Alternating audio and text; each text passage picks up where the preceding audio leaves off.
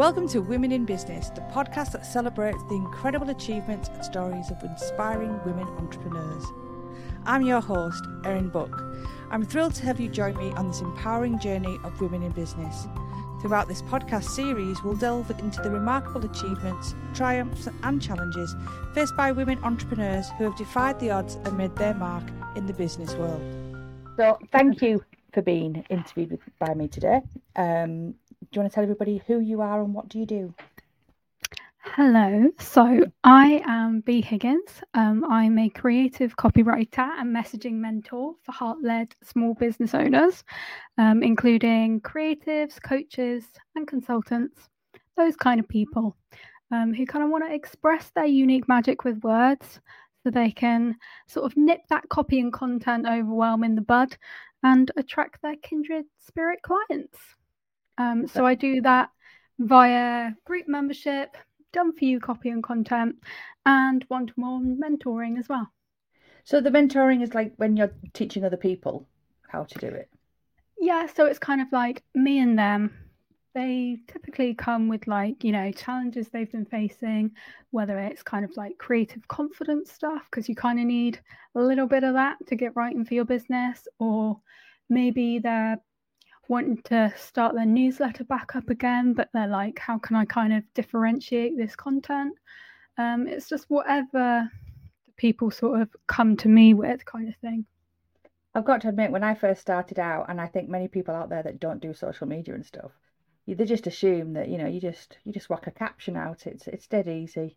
Just whack a newsletter on, and, you've got loads of things to say, and oh my God, you can run dry pretty quickly. Yeah, I feel like there are so many things that go into creating copy and content that you don't really first think of. For a start, you kind of need to nurture that part of your brain, like your creative brain, to sort of even get kickstarted with stuff like that. That's what I find anyway. I do not find writing easy. That's something I always say to my clients, especially the ones that, are like, kind of feel those creative confidence blips where they're like, oh, it's always really hard for me, I'm not good enough, things like that. I always make a point of saying, sometimes I think I'm the worst writer in the world. No one's immune. No, I know, we all have that self-doubt, don't we? So how did you get into it? What's the story? Where does it start from? Ooh, let's cast our minds back a while. So I've always kind of loved stories and expressing myself creatively. I was like a bit of a voracious reader as a child, and I feel like that appetite for storytelling kind of never really went away. So kind of went through my childhood, my teens, doing all the reading, writing for projects in school. Then I started a creative lifestyle and book blog. Did that for a decade. I was sort of posting thousands of articles and working with like big publishers and brands on various projects. When I started out with that, obviously blogging was kind of a thing, but influencers very much weren't, and Instagram didn't even exist yet. So it was just like sort of like odd people just blogging from our bedrooms, kind of just sharing stuff that we love just for the fun of it. And it was such a sort of creative, fun space to exist in. And so from there, I went to university to study English with creative writing. So half of that degree was sort of being spent reading and analysing sort of works of literature. And then the other half of it was spent sort of writing my own stuff. So depending on the module, it'd be like short stories, poems, creative non-fiction, bit of everything, to be honest. And I feel like I learned how to write for lots of different audiences and readers, and it was a really formative experience. And then about 13 years ago, I got really ill and I was swiftly diagnosed with Crohn's disease, which is an incurable bowel disease, but it affects way more than just your bowel. And so what then sort of happened was many years of multiple major surgeries, one near-death experience, and I sort of came to the realization I was never going to be able to do a 9-to-5 job. It was that option was just gone. So I needed to figure out how I could support myself in a way that wasn't going to be destructive to my mental and physical well-being. And so for about 6 years now, about 6 years ago, sorry, I sort of ambled into the world of freelancing, very petrified, and set about becoming a copywriter and a content writer. I think I was always going to work with words. I just didn't know that it was going to be this, but this is perhaps the most accessible way for me to do that. Do you find freelancing isn't stressful for your health? Well, that's the thing. It's like that balance, isn't it? Yeah, it's not a walk in the park. Like, I wouldn't say to anybody who has got a chronic illness and, finds themselves in the position that I was, where they can't, go out and do a 9 to 5 like I can't. It is really stressful. There's always plates to spin. There's always something, but it means I can be in my own home. And especially with chronic fatigue, which is one of my really big side effects, that's a godsend. Because however many days out of the week I can't really leave the house. So when I weigh up my options that I had, this was the best one. And I'm sure you know. Yeah, we do have not a similar story, because obviously you've got Crohn's disease and my issue was a back, but we both had the same thing. We had to create something because we knew that the 9 to 5 existence just wasn't going to work, because I needed to be able to be flat on my back, and you can't scan things at a checkout while being flat on your back. I think you'd might have a problem with that, really. But at the same time, I've noticed lately, 3 years down the line, how knackered I am, how stressed you can get, and the guilt as well. So when you're lying there and you can't do anything and you can't think, all I'm thinking about is, I've got that job to do, I've got that job to do, I've got that job to do. And so I find it hard to switch off, which is why I was asking, do you not find freelancing stressful? I totally relate to that. And I think it's an important thing to sort of say as well, because I think, for a lot of it, it's all like, my God, I started my own business and my life is just so great, and it means I can do this, that, and the other. It's like, it's also horrible. It is. I do positive posts of, I am grateful that I can go to Greece on holiday and work from there, and I'm grateful I can sit in my garden, and I'm grateful that the fact I can take Wednesday off when I feel like it. But at the same time, I was working till 8 o'clock last night because I couldn't put my computer down, because I just knew I had this job that needed finishing. To the point of not getting anything to eat during the day, because I became so obsessed with getting the job done. So it swings around. There are plus and negatives to freelancing, definitely. I think boundary setting is a massive thing, and also kind of figuring out a sort of offerings that kind of mean you're not pushing yourself to the brink.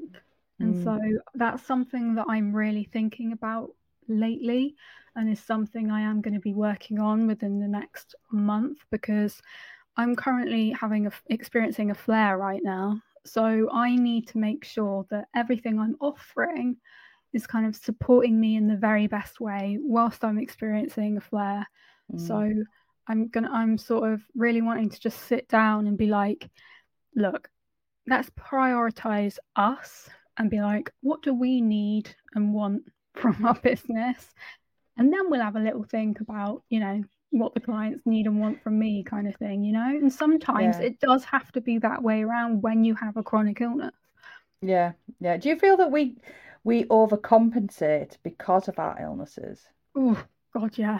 That's something I've been really trying to work on, because I was always like, go the extra mile, do the extra bit for everybody, and, always be like, when works for you? What's the best thing for you? And like this year, I've sort of just said to myself, we need to change that kind of thinking, and we need to go, what's best for me? As much as we're considering other people, and people don't, people aren't going to think less of us for it as well. They're just, I think we're harder on ourselves. Yeah. Oh, God, definitely. You know, I think that's kind of like, you know, the projection of like society and everything as well. I think there's always going to be part of us that feels like we have more to prove. Yeah, especially when it's an invisible illness, Oh yeah. because you know, people want to see proof, even down to obviously disability allowance and all that lot. Yeah. You have to prove, jump through Yeah. hoops that you have a disability or an illness, and it is that in itself is tiring. When Yeah, like, COVID happened, sorry, go on. no, that's okay. No, it's fine. I was going to ask the next Well, question. I was just gonna say it's like every time I use the disabled toilet, sometimes I've had, you know, things where people have been like, "Oh, you shouldn't be using this," blah blah blah blah blah, and I just turn around. And these days, I'm just very blunt, and I have at it because I'm like, no, let's use this as a learning thing. You know, sometimes I might have just been like, oh, just wandered off, but now I always make sure to just be like, okay, right, listen up. Here's what you should and shouldn't say, and here's what you should, you know, accuse people of or not. You know, when I go to the doctor's surgery and I get called in first, there was like a whole gang of like elderly people going off on one because I got to go in there first and I'm young and, you know, I couldn't possibly have a need that was above theirs. And I was having heart pains and I've been having recurrent chest pains, and I was just like, you know, like, guys, I understand, but still. Yeah, you don't know. I mean, I've been shouted at because I didn't wave at somebody when they let me past. So, because I drive. I remember with you two saying about that.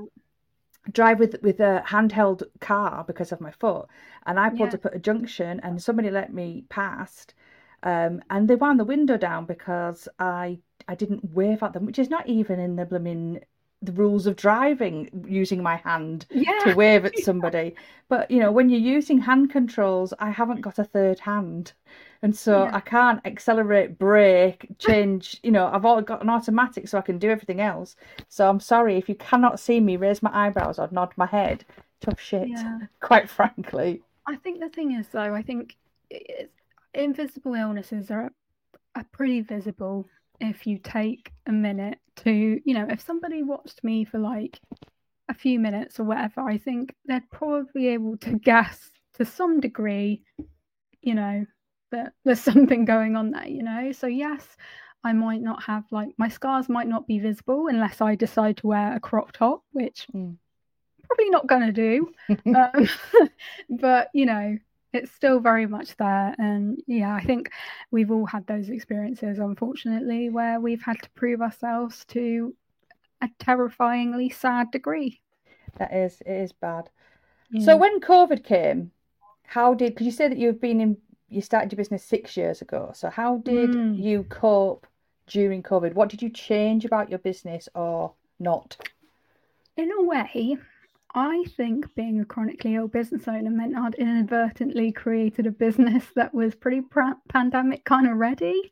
You know, I didn't do in-person stuff. Everything was remote. So weirdly, during that time, I found that people seemed to want to sort of be productive and keep themselves busy. So I kind of had enough like website copy and blog content projects to see me through. I feel like I was very lucky in that respect. I ended up shielding at my mum's house because my partner's a teacher. So I shielded for for all of the lockdowns with my mum, didn't go anywhere for months and months and months and months. So I was sort of back in my childhood bedroom doing my job kind of thing. I'm not sure how many kind of professional lessons I kind of learned during that time, but personally, I think I definitely learned to value my resilience a hell of a lot more, because people had always told me, especially after my brush with death, that I was resilient. And I always said, no, you know, I just was doing and processing everything in a healthy, productive way, and anybody else in that situation would have done the same, you know, when faced with really challenging circumstances kind of thing. And I think the pandemic kind of taught me that that's not true. So these days, I own that resilience, and I'm happy to sort of say, yeah, I'm a resilient person kind of thing. So that was a really a nice kind of learning to take from it, I guess. But yeah, I guess because I'm chronically ill in a way, I'd set myself up for the pandemic. And thankfully, it's almost like people needed to just focus on something to not focus on they needed a everything else. connection, didn't they? They needed a Yeah. connection, and the only connection they could get was by going digital. And I Yeah. found that a lot of businesses that were really resistant to going digital, oh, I don't understand that computer malarkey, I don't want to get into that, suddenly had to get into it and did not know how it worked. Yeah. So I think obviously both of our businesses did well out of that, because I was able to help people and you were able to help people. Yeah. And I think they took the time to, like you say, updo their websites and get things in order.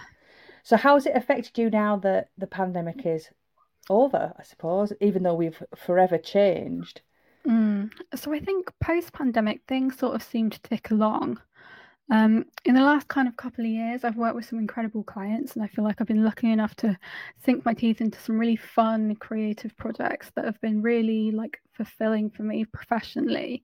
But then I think over the last 6 months or so, I think like many business owners I've been speaking to, I've noticed that things have been a lot quieter, perhaps in part to cost of living crisis, perhaps in part to like the rise of AI, and then perhaps in part to sort of changing client needs almost. Because I've noticed people seem to have moved from wanting like done for you stuff to kind of wanting that kind of one-to-one mentoring and a bit more hand holding in some kind of way, shape, or form. So I really tried to kind of respond to that shift, and as well as my own need to create a business that kind of supports me better through periods of both flare and remission. So I created my group membership for female business owners, Bloom with Bee. I expanded my one-to-ones just to try and make sure that my offerings are kind of meeting what people seem to want now. But I've been speaking to a lot of people, and yeah, right now things seem to have got a bit quieter for a lot of people. I've been hearing that a lot as well. Just taking my jumper off. I'm a bit hot in my little room. Yeah, a lot of people have been saying that, and they come up with reasons and they say, oh, there's new platforms and it's the summer. But I always thought during COVID, I said that we would never go back. It would always be digital, or we would be hybrid, because now that they've come to see the greatness of digital, that we are now in the digital age. But then I've been seeing quite a lot of shops not bothering as much. They've gone back into, and I think they're really enjoying the missed years that they've had, that they're letting things drop digitally because they're enjoying being back in person, where I hope it doesn't keep going in that direction. I'd like it to stay. I understand people like to have face-to-face and all that lot, but I've quite relied on like my safety zone of being digital and online. So I hope that it stays that way. Yeah, no, definitely. I totally agree with you. I think. So I was going to say this. The question is not on the list of the questions I gave you, but I did warn you I might ask you a question that wasn't. You mentioned there the rise of AI. How do you feel about AI? I'm not worried about it because like my kind of strand of copywriting and messaging mentoring is very much creative based, and I'm very much about finding your voice, really expressing and honoring your unique magic. My clients tend to be the people who want to do that themselves through their own whatever, and they're not really techie or into the idea of AI. Like, I'm not against AI if it helps people, if they can't, writing is really difficult, and if that's the only way that you can really get out there, or it's helping you be a bit more visible because you're really frightened of writing and things like that, then fair enough. But I'm not worried about it, because everything that I've read that's been AI generated is so kind of diluted and, dare I say, dull. I'm not worried about it coming for me, because it doesn't have my brain, my perspectives, my experiences, my skills. I like it as a source a source of getting ideas sometimes, Yeah. but you can sort of pick out the ones that are completely just copied and paste. Have you And had any my AI comments yet? People that have left comments that have been written no, by AI. nobody leaves Oh, they're comments on my fun. posts anyway. Well, they're basically, it just reads as like a short overview of your post and then just sort of says like, great stuff. And I'm like, thanks, thanks for sort of. So they've copied and pasted your post into Well, ChatGPT and said, write me a reply. And yeah, then it's just done a review and then they've copied it back in again. I'd it's just never very thought of doing that. soulless. Yeah. It's very soulless. And I'm not again, I'm not like I don't want to judge anybody that uses it because, like I said, I know that it can be so useful and really helpful for all different kinds of things. I'm just not interested in using it. And I much prefer reading stuff that comes from the person and I can see through AI written, especially blog content. I can see through that like there's no tomorrow because I'm like, this could have been written on any website. Like, there's no first-hand experiences. There's no sort of like the tone of voice is literally robotic. Mm. And it's just kind of like, why? I'm bored from the title, let alone anything else. But I am a creative writer, so it's not. I'm not going to be the most compatible person with it, and that's fine. I don't need to use it if I don't want to. I think even tech people, my husband's a computer programmer and he goes on about it all the time in just the fact that if you ask it to program something, it just does it. And he's like, oh God, it's the downhill slope. I just think it takes so much joy. Like, it feels so soulless and joyless. And I don't know. I think because I'm so far the other way, it's always going to feel like a kind of alien concept to me. I've noticed that ChatGPT really likes the word crucial. So if you see a bit of text and then it says, such and such is crucial in today's age, I just suddenly pick up thinking, oh, I think that's been written by ChatGPT because it just seems to be the go-to word that it brings up all the time. But I think, if I put out a post that had been written by AI, I'm pretty sure the majority of the people that read it would go, that's not Bee. Like, they would know, yeah. Because I think if your voice is so distinctive and you're passionate about set things that you talk about and you bring to life and you bring in your own experiences and you write really enriching content, I feel like at the moment it's never going to weigh up. Yeah, it's not good enough yet. No. God help us when it is. Yeah, well, do keep warning us to pay attention. It's not. I'm going to be looking for a rich benefactor at that point. So if anybody is listening and they are a billionaire, hit me up. I've just said when they start calling their business Skynet, and then I'll start worrying about Terminators and all that kind of malarkey going on. So for any other, I'm trying to remember my questions to make sure that they're in the right order. Any other women that decide to go into the copywriting realm, what advice would you give them? Oh, good question. Do you know what? It's probably not too far from kind of the advice that I actually share with the people that I work with. I would say don't shy away from expressing and honoring that unique magic in your business. You've got stories that only you can tell, perspectives that might open up whole new worlds of thinking for your clients. So embrace them and do things your way. Craft an approach to writing for your business that actually feels good to you. And sometimes that literally means throwing out the rule book when you need to and just focusing on all of the wonderful things about you and what you do that kind of make you the perfect fit for the exact person that you want to work with, and just don't worry about the rest. I think when you're timeline and stuff is like filled with like, you have to do it this way, you have to do it this way, don't forget you need to do this, don't forget you need to do this. It's so overwhelming, and the amount of clients that have come to me because of that, and they're saying, I'm just not writing anything for my business because I there are so many things that you need to remember and all of these rules and things. And for me, a lot of the time is spent deconstructing all of that and going, okay, let's figure out the approach that feels good to you right now, that gets you posting, and we'll work from there.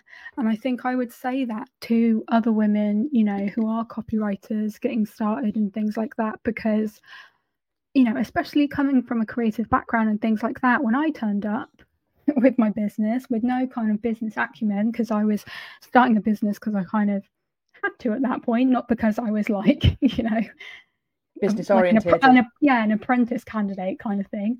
Not that they're much better than I was at that time, to be honest. I think I diluted myself totally, and I didn't show up as like me because I was so worried about, clearly standing out and things, that I didn't put my whole self into it. Whereas now, all of me is in all of my posts, and I think that seems to serve me well. It does. And I think with social media, well, just more than social media, running a business, I had the same thing in the fact that I don't like using buzzwords and all, authenticity and all that, but it's still an important word. And I will call people out if I don't like something. And I try to be as honest as I am as honest as I can be with people. If they say, can you do this? I say, no, I can't. Yeah. I don't think that I'm, I don't like you. I don't like the, I've got this 7-figure business because I did this and so can you too. And I'm going to take your money off you and you're not going to have anything in 3 months. And it's down to you because you've not done it when... Oh, dear me. Yeah, stuff like that. I don't know. It just turns me like just completely. I'm like, nah, you're not existing in the real world. And I've got no interest in that. They're out for them. Well, I'm going to say it, they're out for themselves when they have that kind of mentality. And it's, I wanted, when I started my business, I wanted a business that I could do, that I could work from home and earn enough money to survive. I don't want an empire. I always say I want a quiet, comfortable life. Yeah. Well, you said when we first met, you never want to leave where you live and you've always lived there and you want to stay there. Yeah. And I don't think those stories are sort of shared, especially on like LinkedIn, things like that, in terms of like aspirational content. But like literally for me, I want a quiet, comfortable life in Somerset. I've got no interest in being a millionaire or a billionaire or or having a massive team or anything like that. And I think that's kind of all of the kind of aspirational content around that. That's kind of what it kind of is based on. And I'm like, okay, that's not for me. Like for a lot of people, that might be for them. And that's fair enough. I can't cast a judgment on people who kind of want that in their life because that's fair enough. But yeah, for me, that's no interest. I've got a nice little house and I think about people, I want a mansion, and all I can think about is, oh my God, how can you clean the mansion? I don't want to clean a mansion. Yeah, I'd rather have my little house. For me, it's like, well, how do you know if there's anybody stowed away in each room that's going to murder you? That's my big thing. I'm like, I want a tiny house where, like, if I'm downstairs, I can see every single room that's downstairs. And when I go upstairs, there's like 3 rooms. That's enough. Yeah, same here. I don't think about people being in my house murdering me, but yeah, I like the 3 bedrooms. I've watched too many true crime things. I've really had to cut down. It was impacting my life. I have to admit, I'm a bit of a binge watcher for the odd murder thing.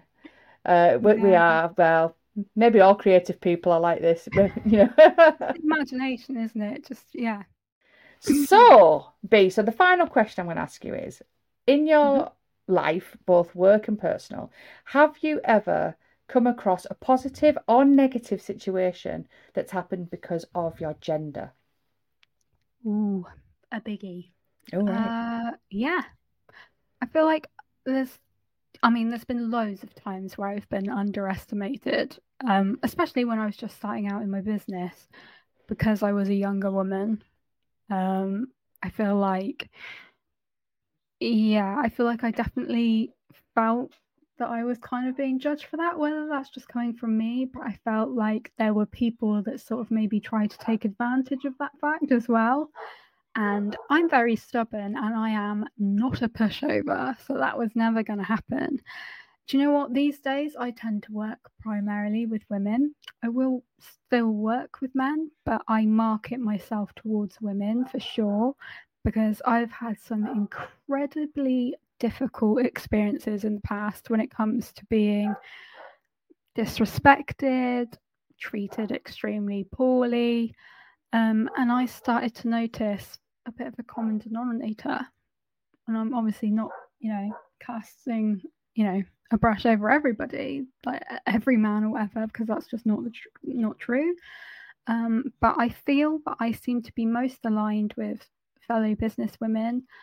I work a lot better with them. It seems to be a much more respectful, open collaboration. And so, yeah, I have definitely encountered situations related to my gender. And I think that's kind of really sad in a way, isn't it? It is. I think it's for years people have just accepted it's the norm. Mm, And when, this is just the way it is and the way it should be. mm, But I think it's changing. But even then, I'm quite the feminist and I get really angry with my own son and husband when they make comments. But they're both sort of mm, like really in tune with themselves, with my family, because obviously I've brought them up and been with them and mm-hmm, said, oh, I don't accept that. But they will still slip into saying something. And, mm. even my husband pulled up my 20-year-old because he went, you do realise what you're doing right now to your mum is you're mansplaining something. And, obviously I have the driving force that has brought this boy up, and yet he still talks differently to me because I'm a woman sometimes. And I have to pull him Mm, up for it. And he's like, oh, well, I didn't mean it like that. And I said, well, I know that you don't mean it like that, but yeah. you've, where you've picked that up from. I So I think think it, as like a quite a very headstrong woman, which I am, and if I feel something is wrong or whatever, I will never keep quiet and I will always be, responding in things. I think I noticed in the past that it was kind of like a power thing where, certain clients are trying to sort of establish a real power imbalance. mm, And I personally think that when you work with a client, you are both at the same level. Neither is, above or below the other. It has to be based on mutual respect and understanding. So when I noticed that that seemed to, you know, be creeping in to those collaborations, I just thought to myself, it's reminding people that no, you're working with them, you're not working yeah, for them, yeah, because they get the and I don't know if this is more men than women, or I have no experience of it, but it's they come along and because they're paying you money, they feel that you work for them. Well, no, you run your own business and you're working with them. yeah. And that's a mindset that I think sometimes doesn't get picked up by maybe older generation for a start off that's coming into the Mm. digital world later. Um, and like I said, I've I, got no proof it's men only, yeah. but Oh no. I think it's like social conditioning, isn't it, really? You've only got an awareness level of certain things because you've got that lived experience kind of thing, and sometimes it will take people with different life experiences and things like that to be like, hey, do you know what? This isn't okay. I don't like this. And that's fine to vocalize that and be like, do you know what? I'm setting a boundary here. This isn't right. And I'm not, mm. I'm not gonna be, dealing with that. Thank you very much. You know. So it's good that you're, Yeah. you're you're that empowered enough to be able to do that. I'm like that. I am. Yeah. You described it as stubborn, and I describe it as stubborn.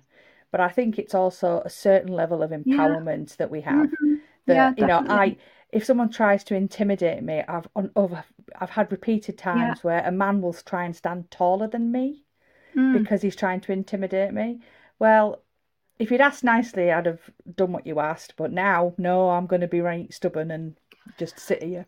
I think that that's like a quality. It's almost like going back to like chronic illness. I feel like because we almost feel like we have more to prove, and because, you know, kind of societal stuff still exists where we're kind of viewed as less than by some people, and, you know, our rights are very important for us to hold on to, maintain, and better.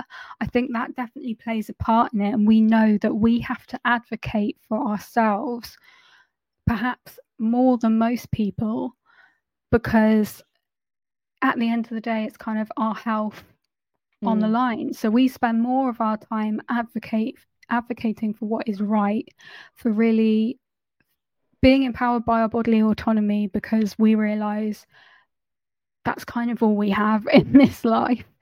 And Absolutely. you know, you have to be empowered and to understand all of the big things around yourself, you know. So I think that comes from that, you know, it's partly. Yeah, I never thought of it like that, but yeah, I agree. So that's bringing us to the end of our little chat. It's been lovely. Do you want to tell everybody how they can get in touch with you or work with you? I can indeed. I've absolutely loved this, Erin. I feel like we are two people who could just talk for hours and hours on end and put the world to rights. So you can find me on LinkedIn by looking for Bee Higgins. I'm also on Twitter /X Whatever it is slash choosing to be. whatever it is. Will I still be there in the next few days, weeks, months? Who knows? But you can find me at Bloom with Bee over there. And on Instagram, I'm at Bloom with Bee Copy. I've also got a bi-weekly newsletter kind of filled with lots of copy content and creative mindset tips and lovely little bits of soulful storytelling as well. You can find that via the links on any of those platforms that I've just shared. Or you can email me, b@vivatramp.co.uk. Brilliant. Thanks again, Bee. I mean, obviously, I knew that we were going to get on with the fact that, you know, we've both got B in our names. Have a lovely rest this afternoon if you need it. And you take care of yourself. Thank you very much. Bye.